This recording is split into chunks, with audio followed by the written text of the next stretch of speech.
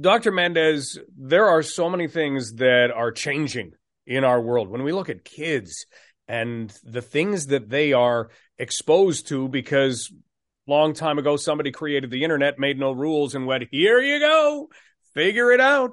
What sorts of things are you finding right now that maybe alarm you more than others as to what kids are experiencing when they are going online? It's a great question. And I love how you phrased it. It's like a wild west, right? So there's just so much going on that I think so many people really don't understand. And even as researchers, I think we still don't have a full picture of what's happening. I recently moved to Canada from the UK, where I conducted really similar research with 13 to 18-year-olds. And we were surprised at the things like the amount of requests for nude images, getting sent intimate images, like intimate images that people didn't want. We may think of it as like the dick pic. Catfishing. So this is boys who are kind of getting tricked into relationships, sending intimate images of themselves and then getting extorted. But it also includes things like body shaming, homophobia, racism, misogyny, harassment, kind of all the typical things. Or I think there's some things that are surprising and some things that aren't surprising. But we're also seeing a new landscape of things like deep fakes. We have this new AI technology that's really able to kind of change the way that sexual harassment, for example, is happening. And it's happening at such a fast pace that, yeah, we just don't have our heads wrapped around what's going on, how to regulate it, how to prepare and equip young people for it, and how to support them when they experience it. There are a lot of things that kids have to learn growing up, but one of the words you just used probably doesn't really come up in day-to-day thought, but it sounds like it's there. Extortion. So let's talk about extortion. The last thing you would think of is, oh, I better sit down with my 13-year-old and have the extortion talk. Is that something that is very real? Maybe something we should be doing? Yeah, it is. So research that I did in the UK found that this is a growing problem for especially for boys, particularly for boys. Or with boys, it happens with its catfishing. So they think that they're talking to a girl who's their age. They start to exchange flirty messages. She sends an intimate image, or this person sends an intimate image. The boy thinks that it's from a girl their age. He sends one back, and then that begins the process of sextortion. For girls, it's slightly different. So girls will often, perhaps they actually know who they're talking to. And in that case, it's really a process of grooming. So they're talking to someone that they think cares about them. They send intimate images willingly, but then there's lots of threats if they don't continue to keep sending these intimate images as well. So often with the boys, they want money. From girls, they want them to continue sending intimate images. So the outcomes are slightly different. We're talking with London cyberbullying expert Dr. Kaitlynn Mendes, and Dr. Mendes is going to be presenting her research at next week's Congress of the Humanities and Social Sciences at York University. And this, again, is research that exists that we may not take the time to think of. If you've got a child or a grandchild, you think, oh, yeah, they're just kids being kids. This doesn't sound like kids being kids. Is this sort of thing extortion for money, or is it extortion that can go in other directions? Yeah, absolutely. I think it really just depends on the circumstances. So we're definitely seeing with boys that it is often for money, but for girls, they want them to continue sending intimate images. So it's about, really just exploitation and recognizing that you have a vulnerable person. And we also have to remember, especially if we're talking about intimate images, let's think of the messages that young people are told. They're told only an idiot would send a nude or an intimate image. And once your image is out there, that's your life over. So what we see happening is that when this is happening with young people, they are sending intimate images and then they realize I'm in trouble.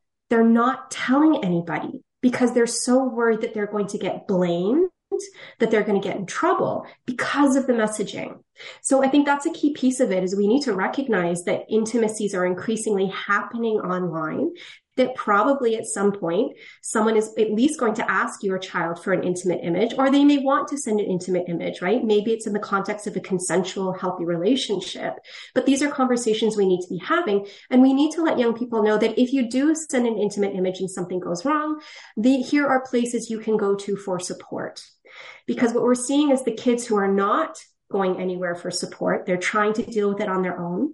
They're suffering anxiety, depression, and we've seen a really few unfortunate cases of self-harm, of suicide. And we can even remember the case of Amanda Todd, Rehtaeh Parsons, and even more recently over the summer, there were some boys who again died by suicide after they experienced this. And it's really alarming to me that, wow, if we change the kinds of conversations that we're having, maybe we could have prevented that harm or prevented those deaths. And that's something that you were trying to do, change those conversations. So what changes do we make so that a child is not feeling, as you just explained, so isolated, or that they've done something wrong, they can't tell anybody? How do we change it so that they don't have those feelings? Because they seem pretty natural. Yeah, I think that there's not just one solution. I think that we need to have lots of different conversations in lots of different places. So parents, if you're listening, this is something that you can have conversations with your children about. Hey, have you ever heard of this? Do you know anyone who this has happened to? What do you think you might do if you were in this situation? Who do you think you would tell? Why or why not? What kind of support would you want? So those are easy conversations parents can have. It's the same thing with schools. And one of the things we found with the study that we're doing here in Canada is we spent the past year reviewing the curriculum, the policies, kind of supporting documents in schools. And these topics are just not even being covered at all. So these are really important conversations that we need to be having. And curriculum is often reviewed, say, every 10 years. Well, let's think of all the changes that have happened in the past 10 years. So I think that definitely reviewing curriculum is really important, creating more of these supportive documents, equipping teachers to be able to have these conversations. That's not easy to do. And just more society. Like, thank you for inviting me to this radio program to actually raise these issues and talk about them more broadly as a society. I think those are just a few examples of things we can do. We're talking with Dr. Kaitlynn Mendes, who is a cyberbullying expert here in London and is going to be presenting some of the research that Dr. Mendes has been outlining for us at next week's Congress of the Humanities and Social Sciences at York University, which brings together all kinds of great minds, all kinds of conversations. And then hopefully we start going in different directions. Yeah, this is a tough one, because if you're not getting that support at home, and some kids aren't, how is a teacher supposed to help with this? They've got an awful lot on their plate as well. Is this something that we need almost a societal movement around? 100%. I think absolutely. I think we really need to kind of take a moment to pause and think about the role that digital technologies are playing in our lives. This isn't about saying banning it, taking it away. It's just saying, hang on a minute. We need to think very carefully about the role that it plays. There is absolutely a role in terms of regulation, regulating these companies, holding them accountable for the kind of content, for the kinds of behaviors and practices that are happening online. That really doesn't happen. There can be pieces about laws, and we can see some countries are bringing in laws around cyber flashing. So that is sending intimate images of yourself without, if I send you an intimate image of myself without your consent. In places like Scotland, that's actually been brought in as a criminal offense. Canada, we are seeing some movement. So British Columbia is the latest province to bring in legislation around the non-consensual sharing of intimate images. So if I send an intimate image to someone with my consent and then it gets shared without my consent, it's sometimes referred to as revenge porn. But another key way we can think about that is image-based sexual abuse. So we are seeing new laws in certain provinces that are trying to tackle these issues. And I think that's a really great step. We need to keep doing that. But absolutely, this needs to be across society. We really need to be thinking about the role of technology. How is it regulated? How are we talking about it? And how we can empower people to use it in a safe, healthy, fun environment. Dr. Mendes, when it comes to regulations, you've mentioned a lot of places that are a long way away from here. Are you hearing anything in Canada, in Ontario, that's heading toward this?